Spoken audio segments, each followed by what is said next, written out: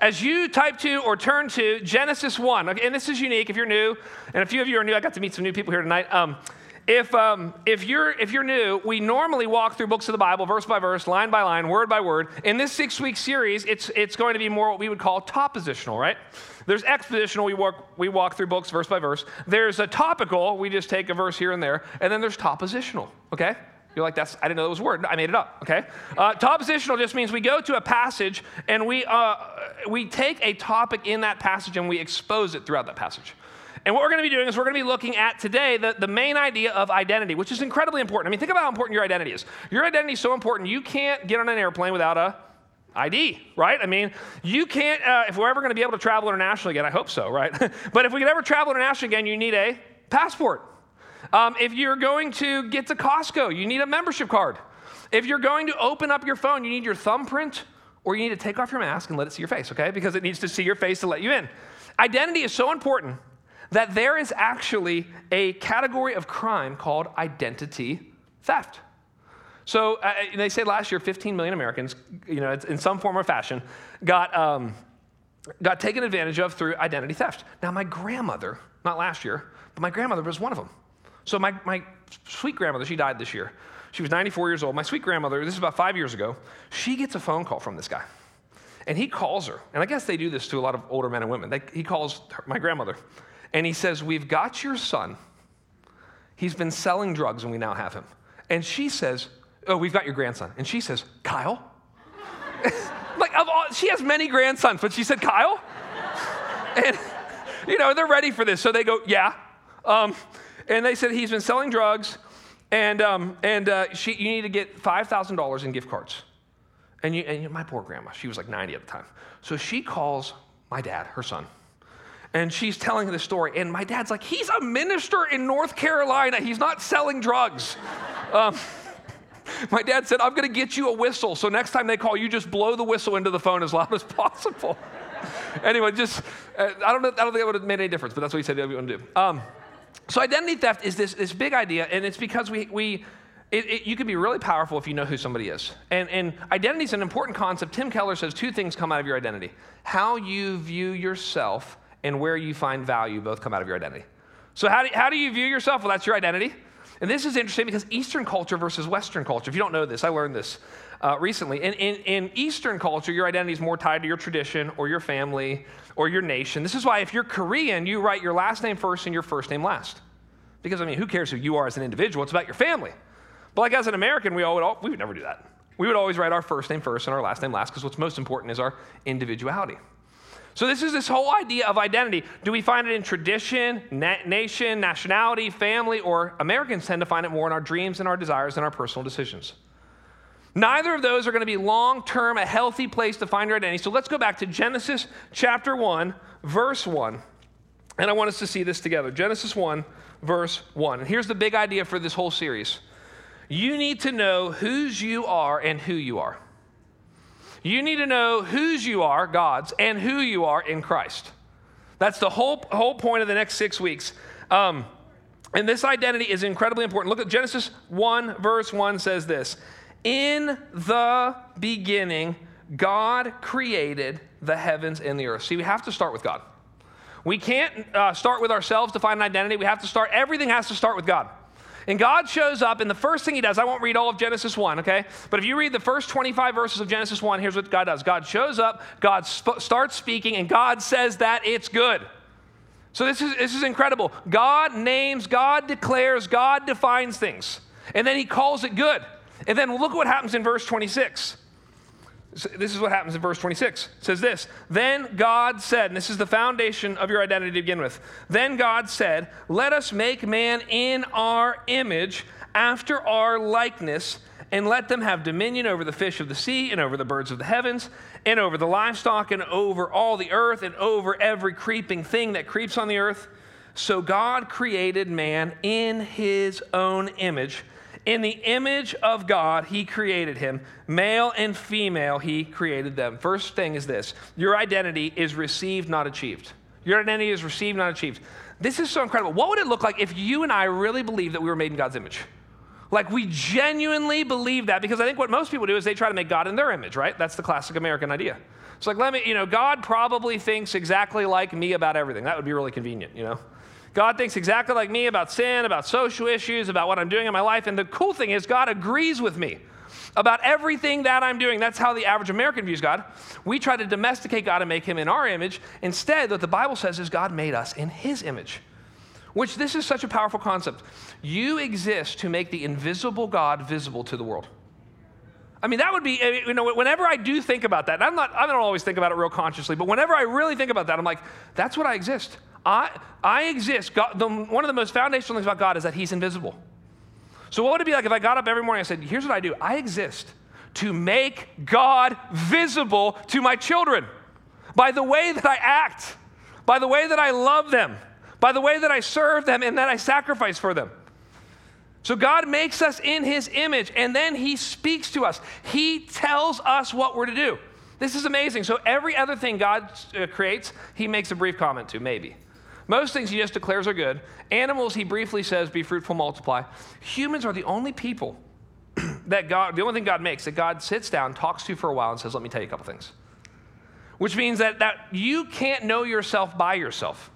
You need to have, this is why you have to find our identity in God. You have to have somebody outside of you who never changes, who sees you rightly, tell you who you are. Let me say that again. You need somebody who is outside of you, who will not die or change their mind, who can speak truth about you. God is the only one who can do that. And so he comes up and he starts speaking and he starts telling them who they are. Look at the first thing he says. This is in verse 28. And God blessed them. And he said to them, be fruitful and multiply and fill the earth and subdue it, and have dominion over the fish of the sea and over the birds of the heavens and over everything that moves on the earth. The first thing God does, as they're made in God's image, is he ends up blessing them. The natural condition of man before God, before sin, was the blessing of God in their life. Be fruitful, multiply. We're doing a pretty good job of that. We're now about 7 billion of us on earth, okay? 7 billion of the image of God on earth. It says this, but here's the truth. We end up becoming sinners before God. Flip over to Genesis chapter 3. Now, normally go verse by verse. I'm going to jump around to show you a couple things. Genesis chapter 3, verse 1 says this, now the serpent, so they had a perfect identity as image bearers of God, knowing what they should do, knowing what they shouldn't do. But then I want you to see what happens to our identity. Verse 1 of chapter 3. Now the serpent was more crafty than any other beast of the field. Crafty means he's very good at being very bad. Than any other beast of the field that the Lord God had made. And he said to the woman, and this is what's going to happen. People are going to come into your life. They're going to question the authority of God's word and your identity about what God has said about you. So here's what happens. He said to the woman, did God actually say? So I don't know, maybe your friend will ask you that question. Maybe a college professor will ask you that question. Maybe non-Christian parents will ask you that question. Did God really say? You shall not eat of any tree in the garden. Verse 2. And the woman said to the serpent, we may eat of the fruit of the trees in the garden. But God said, you shall not eat of the fruit of the tree that is in the midst of the garden, neither shall you touch it lest you die. She actually misquotes God's word and adds to it. God didn't say you couldn't touch it. She begins to add to God's word. Verse 4. But the serpent said to the woman, you will not surely die, denying any consequences. For God knows that when you eat of it, your eyes will be opened. You will be like God, knowing good and evil. And this is the key. Verse 6 and 7. So when the woman saw that the tree was good for food, that it was a delight to the eyes, and that the tree was to be desired to make one wise, she took of its fruit and ate. And she also gave some to her husband who was with her, and he ate. And then verse 7 describes the current human condition of every person on earth. Verse 7. Then the eyes of both were opened, and they knew that they were naked. The idea of self-awareness. But a kind of self-awareness of our own shame, of our own vulnerability, of our own nakedness, of our own embarrassment. Then the eyes of both of them were open. They knew they were naked, and they sewed fig leaves together and made themselves loincloths. So what happens is Adam and Eve sin, rebel. They no longer know who they are. They're no longer secure in the love of God. Were they naked beforehand? Yeah, but now they were exposed, and they were aware of their sinfulness and their brokenness. So what do they try to do? They try to cover it themselves. Right? And I won't continue to read the passage, but there's several things they do. They blame each other. They blame God. They try to hide from each other. That's part of the fig leaves and the loincloths. They try to hide from God. And what they do with the fig leaves and the loincloths is they try to begin to create an identity for themselves. Now, let me just stop and say, here's some key places, as I've thought about it this week, some key places where people try to find their identity. And when I say any of these, in and of themselves, they could help explain you, but none of these things should ultimately define you. So, there's certain things that can help explain, who you are and what you struggle with, and I don't know, why the temptations that you have are, or why you are the way you are, but they shouldn't ultimately define you. Let me just give you a few that I see people lean on, and I find myself leaning on today. Number one, personality test. I mean, you're like, I can't believe you would say that, I'm a number 6, and that offends me. I would know. But there is, and we're not against personality tests. We've used them on our staff. They can be really, really helpful to give you a certain language. But what happens is we begin to define ourselves by our personality. I remember I saw this. My wife, she was part of this organization at one point. This was years ago. And long story short, we ended up going to this event, and everybody in that organization was all into the Keller personality test, whatever it is. You can Google it. And I remember I met them, and they said, "Oh, you're definitely an orange." I'm like, "Stop it." But it was just like they wanted to put me in a box. They wanted to define themselves, our personality test. How about who we are online? I mean, we can ultimately and often be defined by, how many likes do we get? How many comments do we get? How many shares do we get? I mean, I've got to be honest myself. I mean, it's kind of a weird, you all have different roles that you play in different things, but, every week I say something and then it's recorded online and then I can see how many people view it.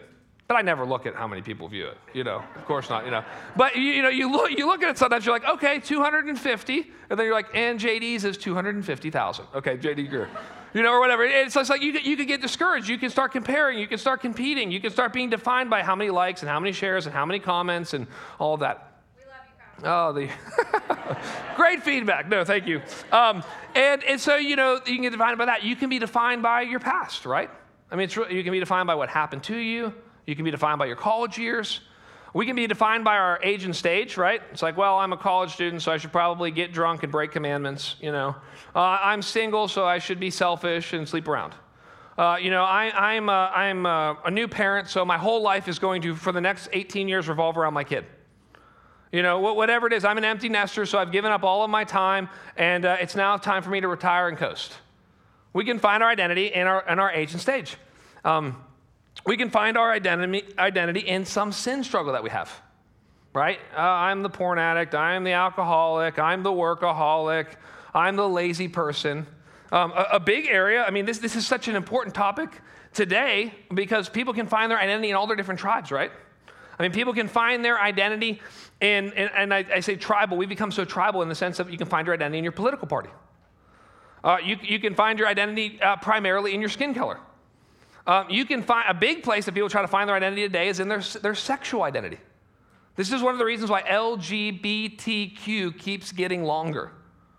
It really does. I mean, you can actually read the history of it. It keeps getting longer, and there will be more letters added to it, and I'm not making fun of it. What I mean is, if you place such an importance on your sexual identity, then you're going to keep having different options for it. This is why they say the two largest options that are increasing are the Q and the B. I'm questioning I'm queer or I'm bisexual. I don't know what I am, but there's so much pressure to figure out what I am that I'll just put myself in that position. And again, these identities can help explain some of your struggles, some of your sin patterns, some of your backgrounds, but they don't ultimately need to define you. And to see what needs to define us, we need to go all the way to the book of Romans, and this is the last place we're going to look today. If you'll look at me at the book of Romans chapter 1, we'll be here next week as well. Romans chapter 1 tells us where we need to go to find our identity. So we're created by God, but sin distorts our identity. Other people try to tell us who we are. That happens today. And then I want us to go to Romans to see this idea. Your identity needs to be shaped by the gospel, that the gospel needs to be the foundation and what forms your identity. Romans 1, verse 15. Romans 1:15. This is the Apostle Paul. This is his longest letter. This is his most theologically dense letter. The Apostle Paul writes in Romans chapter 1, verse 15 this. So I am eager. He writes this, by the way, to a bunch of Christians. So I am eager to preach the gospel to you also who are in Rome. Paul says that this is an interesting thought. Paul is coming to a bunch of Christians. I mean, that church was all, from what we know, all Christians. Maybe some young Christians, maybe some old Christians, maybe some new Christians, maybe some very mature Christians. And Paul says, what I'm eager to do is I'm eager to come to you and I'm eager to preach the gospel. You know, I mean, why is he so eager? Well, because we love to share things that are changing our life. I mean, I do, right? I mean, don't you love to share? I don't know. It could be like, man, this great diet I'm on, or it could be, you know, hey, I saw this incredible show, or I took this incredible vacation. You know, I bought this incredible technological device, and I just want to share with you about this resource or whatever. I want to share about this relationship. I met this guy, I met this girl, and it's changing and transforming my life. And out of the overflow of that, we want to share. And so Paul says, I'm incredibly eager to share with you the gospel. Now, what is the gospel? This is the heart of our church. And you know, if you've been around for any amount of time, hopefully you've heard us talk about the gospel. I want you to see what Paul says about it, and then we're going to get more into what exactly it is. Look at verse 16. Paul says this, for I'm not ashamed of the gospel. Now, Paul had many reasons to be ashamed of the gospel. I mean, because it brought so much pain and so much loss into his life. If you read the sufferings of Paul, he suffered enormously because of this gospel message. He says, for I am not ashamed of the gospel, for it is the power of God for salvation to everyone who believes, to the Jew first and also to the Greek. I want to talk about what the gospel is. The gospel is the events of Christ and their explanation of what they mean for you. That's what it is. The gospel, the whole idea is you need to be defined by something, or actually by someone, and it's what Jesus Christ has done for you. So let's talk about the gospel. The gospel is the events of Christ. You know, there are many events of Christ, but you could talk about the event of his sinless life. You could talk about the event of his death on a cross. You could talk about the event of his resurrection.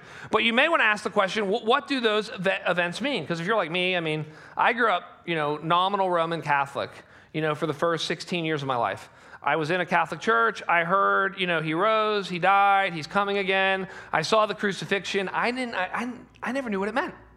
It wasn't until my buddy Joe, who was a year older than me in high school, basically said, hey man, listen, Jesus Christ lived a sinful life, or lived a sinless life because you're a sinner and somebody had to live a perfect life because God requires a perfect life. And Jesus lived a perfect life because you can't. And I thought, well, that makes sense, you know? And hey, the reason that Jesus Christ died is that sin needs to be punished. And God needs to be just. And so God punished Jesus, and when you trust in him, it counts as your punishment. I said, well, no one ever told me that. I heard about the events. I saw the Jesus film. I saw the Passion of the Christ. No one ever explained what it meant to me. And oh, hey, the reason that he rose from the dead was it was his way to show that he had victory over death, and that one day we will have victory over death. I'm like, I didn't hear any of this. Or maybe I did, I just never put it together. And he says, it's that is the power of God. You know, the power, you see that in verse 16, he says the gospel is the power of God. You know, it's the Greek word dunamis. Dunamis is where we get the word dynamite, you know. And what is power? You know, power is the ability to change something, right? The more power you have in a family or an organization or an industry or whatever is, well, you know, how much change can you make in it? Well, that's how much power you have. And he's saying the gospel is the power of God. And whenever I think about that, I think about it how it's the power of God to change people's life, their legacy, their eternity. You know, I talk often about Billy Graham. I just love Billy Graham. You know, Billy Graham died a couple years ago. But if you don't know who that is, he, you know, outside the Apostle Paul, probably the second most famous evangelist in the history of the church.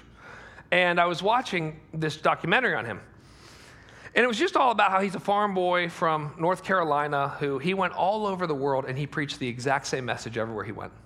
And I was watching this, and it's really, you know, there's several documentaries you can watch, but the one documentary was about when the Soviet Union existed, and it was about when it was in the 80s or whatever it was, and it was when Billy Graham flew to Moscow. And they were like, it was the first time, you know, anyone had ever been behind the Iron Curtain. And anyway, they showed this video of Billy Graham, and I'm watching it. And he stands up in front of this entire group of people. And I can't do an impression of Billy Graham, but just in the way that only he could say it, he says, I come to you in the name of the Lord Jesus Christ. And he just begins to share the gospel. And he says, all that I am in this life and in the next, I will be because of Jesus Christ. And I came here to talk about the cross and the blood of Christ. And you just see people get converted and you see lives change. And it was this simple message. You know, there was one time Billy Graham tells a story, and I'm just using him because he was so powerfully used by God. They say roughly 2.2 million people came to faith in Christ through his ministry. He tells a story one time about going to Cambridge. He said, I went to Cambridge and he said, it was early in his ministry. And he said, I felt really, like, I had to talk about Nietzsche, and I had to talk about Aristotle, and I had to talk about Socrates. And he said after about 3 nights of that, one of my friends said, just preach the blood. Just talk about the cross. Just talk about repentance and faith. And he said, so that's what I did that night. He said 400 people came to Christ. It's just a commitment to say, we're going to be about the simple, powerful message of the gospel. That Christ lived, that Christ died, that Christ rose again, that Jesus is alive and well. He's still saving sinners. He's still making disciples. And Paul says, I'm never going to be ashamed of that message. There's a lot of things to be ashamed of. And I wish it's true. It's easy to say that, but you ever feel ashamed of the message? I was thinking about this whole thing of identity, and I was thinking about how as a pastor, again, I'm not trying to use all pastor illustrations here, but just as a pastor, I feel like I put too much of my identity in being a pastor because I'll be too happy about it in front of some people and too embarrassed about it by others. Does that make sense? It's like sometimes if I'm around certain people, I'll be very excited that I'm a pastor and I want to tell you that, and this is a Christian environment and great. And then other times my dad will be golfing and my dad will go, I want to introduce you to my son. He's a minister of the gospel of Jesus Christ. I'm like, Dad. And then everybody tells me the one minister they know in their family, and they stop cursing, and they have, that's the end of that conversation. But every time that happens, it reminds me, why am I so? I'm probably finding my identity too much in a pastor, because I'm too ashamed of it in one moment, and I'm too happy in the other moment. And Paul says, I want to find my identity in what Christ has done for me. And then look at this. This is interesting. He says it is the power of God for salvation. End of the verse says this, for the power of God of salvation to everyone who believes, to the Jew first and also to the Greek. And then he says in verse 17, for in it the righteousness of God is revealed from faith for faith, as it is written, the righteous will live by faith. Here's the last thing. Your identity is lived out by faith. Your identity is lived out by faith. In other words, the way that we're going to live out our identity, this is what we're going to talk about for the rest of this series, is we live out our identity by faith in Christ and what he's done for us and what that means for us. And we live our identity out in Christ, not in ourselves. Like, it's interesting. When 9/11 happened, I had a friend. He was at a university in North Carolina. He was a campus minister at a university in North Carolina. He said when 9/11 happened, a couple of days later, he said they got the student body together. This was at a non-Christian school. He said, and they sang the song together, "We are the ones we've been waiting for." Isn't that interesting? It's like, this is who we're waiting for, each other? But he said it was a really eerie feeling that they were singing about they were the answer to their problems. And what's interesting, this verse 1, chapter 1, verse 17 is many consider this, that we're not going to preach right now through the whole book of Romans, but many consider it the theme verse of the book of Romans. And it's very interesting. Do you see what it says happens in the gospel? It says in the gospel, I want you to look at verse 17 one more time. 17a, beginning of it says this, for in it being the gospel, for in it look what it says, the love of God is revealed. That's actually not what it says. When it mentions one characteristic of God, that's revealed in the gospel. It's that God is righteous. And I want to talk about this for a little bit because this is super deep. And put your, keep your mask on, but put your thinking cap on, okay? Because I want to talk about what the righteousness of God is. It's a couple things. This is a very, very deep idea in Scripture. It's that the gospel is the way that God shows that he's righteous. Now, what does righteous mean? That he always does what is right. And so you go, well, how does that happen? Because the word righteousness there, it means 3 things in the book of Romans and in Christianity. The first thing it means is that how God decided to deal with sin was completely righteous. The way that he dealt with sin was, think about this. He did not deal with sin lightly. He did not say it's actually easy to forgive sin. It's actually very hard to forgive sin. I don't forget sin. I don't forgive it easily. I don't sweep it under the rug. I don't act like it's not a big deal. That the gospel is God's answer to God's problem. God's problem is that he is angry with sinners. He has wrath against them. They need to be forgiven. He sends his son to bear the wrath of God and pay the penalty for every sinner who would ever trust in him. So this is amazing. God forgives sin completely, but the way he does it, he's shown to do it the right way. He's shown to not take sin lightly. He's shown to be righteous. The second thing it means is that what the gospel does is it makes us righteous. It makes us, I'll give you some old theological words.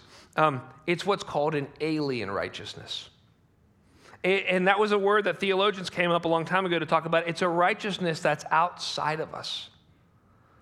But this is interesting. There was a phrase, and I won't be able to, I was working on pronouncing it this week, and I couldn't get it. It's a German phrase that Luther said. It's something like, nope, I'm not going to try. But the phrase means that you can look it up sometime. It's a very famous phrase, and basically what it means is simultaneously sinner and righteous. And they said that they would say that there were several themes that came out of the Reformation in the 1500s with Martin Luther, that monk, and that one of the main themes of the gospel is that you are, this is such an important part of your identity as we think about this, that you and I, if you're a Christian, if you trust in Christ, you are simultaneously, at the same time, a sinner and righteous. And why is that so important? Well, because it gives you a realistic view of yourself. You know, it's like, if somebody really, I don't know, most of us are not that self-conscious about who we are in Christ. But if you are, it makes you very, very humble without going into despair. Because you're like, well, it's like none of us should really be surprised what's going on in the world right now. Like, we're the last people in the world, or we might be the last people in the world to go, well, I actually have a worldview, and I actually have an understanding that could understand plagues and pestilence and riots and racism and economic fallouts and division and depression. I mean, nothing should surprise us. It doesn't mean it shouldn't sadden us. We should be like, well, I actually have a category for that in my theological mind because I know the Bible and I know we live in a broken, fallen world, so that fits. So I'm a sinner, but I don't need to be ultimately depressed by that because I'm also righteous in Christ. But I would never be prideful about that because it's a righteousness that's outside of me. It's a righteousness it's a gift righteousness. That's another word they use. Alien righteousness, gift righteousness. It's a righteousness that has been given to me freely. God gave me what he required of me. And it's an incredible gift. And so with the way that we relate to one another as sinners who've been saved by God's grace. Sinners who've been changed, transformed, which leads to the third idea of righteousness. The third idea of righteousness, one is that God is righteous in how he forgives us. The second is that God makes us righteous, declaring it outside of us. It's a gift. The third is that across time, God will actually make us righteous. And that's the promise of, we call it sanctification. It's incremental, progressive righteousness that happens over the course of your life and is completed either at your death or at the return of Christ. And so this is what Paul says. He says, this is what I rejoice in. He says, then look at the last half of verse 17. He says, from faith for faith. What does that mean? A lot of people debate that. What that means is the whole entire Christian life is lived by faith. And we always want to be really clear here about what things mean and what they don't mean. The definition of faith, and this arises right out of Scripture, it arises out of Hebrews chapter 11, verses 1 and 2, is that faith is the ability to see the invisible world according to the written word of God. It's the ability it's like, well, I actually see sin, and I see heaven and hell, and I see Jesus Christ risen, reigning, and returning, and I see a future final judgment, and I see Christ dying for me on the cross, and I see that I can be forgiven of my sins, and I can be reconciled to God. I can see that entire invisible world. I see it according to the written word of God. That's why he says here, from faith for faith, as it is written, the righteous will live by faith. So how do we live by faith today? A couple things. First, I think for us to live by faith, we have to be in God's word. One of the discouraging things that's happening in a season like this is, and it's always hard to tell by the stats that people put out, and there's the studies that people do, but a lot of Christians, even in this season, have not been in God's word, and they are also out of community completely. The second thing we have to be in God's word. We have to be around God's people. You can't know yourself by yourself, and we need to be in community. And again, this is why I believe at some level what's going on is demonic, because it's taking people out of community. And it's not allowing us to be, that's not a statement about any political thing or any governmental thing. That's just a statement in general, what's going on in our world. We are unable to gather and be in each other's presence in normal, natural ways like everybody's been able to do throughout all of human history. So we got to be in community. And the third thing is we need to be able to preach the gospel to ourselves, you know? And I have a friend who what he does every morning he says, when I'm in the shower, I just preach the gospel to myself. I just remind myself that God created me, and I apply that to whatever situation I'm going in. Maybe I'm discouraged about something. Maybe I don't feel like I've got the abilities. Maybe I don't feel like I've got the gifts. Maybe I feel like junk because I sinned last night. I just remind myself that I'm a sinner, but made righteous before Christ. I remind myself of repentance and faith. And so, you know, this is what we need to do, because here's what happens. If you go back to Genesis chapter 3, you don't need to go there right now. But what happens is by the end of the chapter, Adam and Eve, they realize that their loincloths and their fig leaves are inadequate. So much so that by the end of Genesis chapter 3, it says that God covered them. And it says that God covers them by making a sacrifice. That's how you cover somebody. He gave them animal skins. So I don't know if you've never heard this before, it's a very interesting thought. The first sacrifice in the Bible is done by God to cover the shame and nakedness of a people, which is the first foreshadowing of Christ in the Bible. That Jesus Christ would come, he would be sacrificed. He would be naked so that we could be clothed and so that we could be forgiven.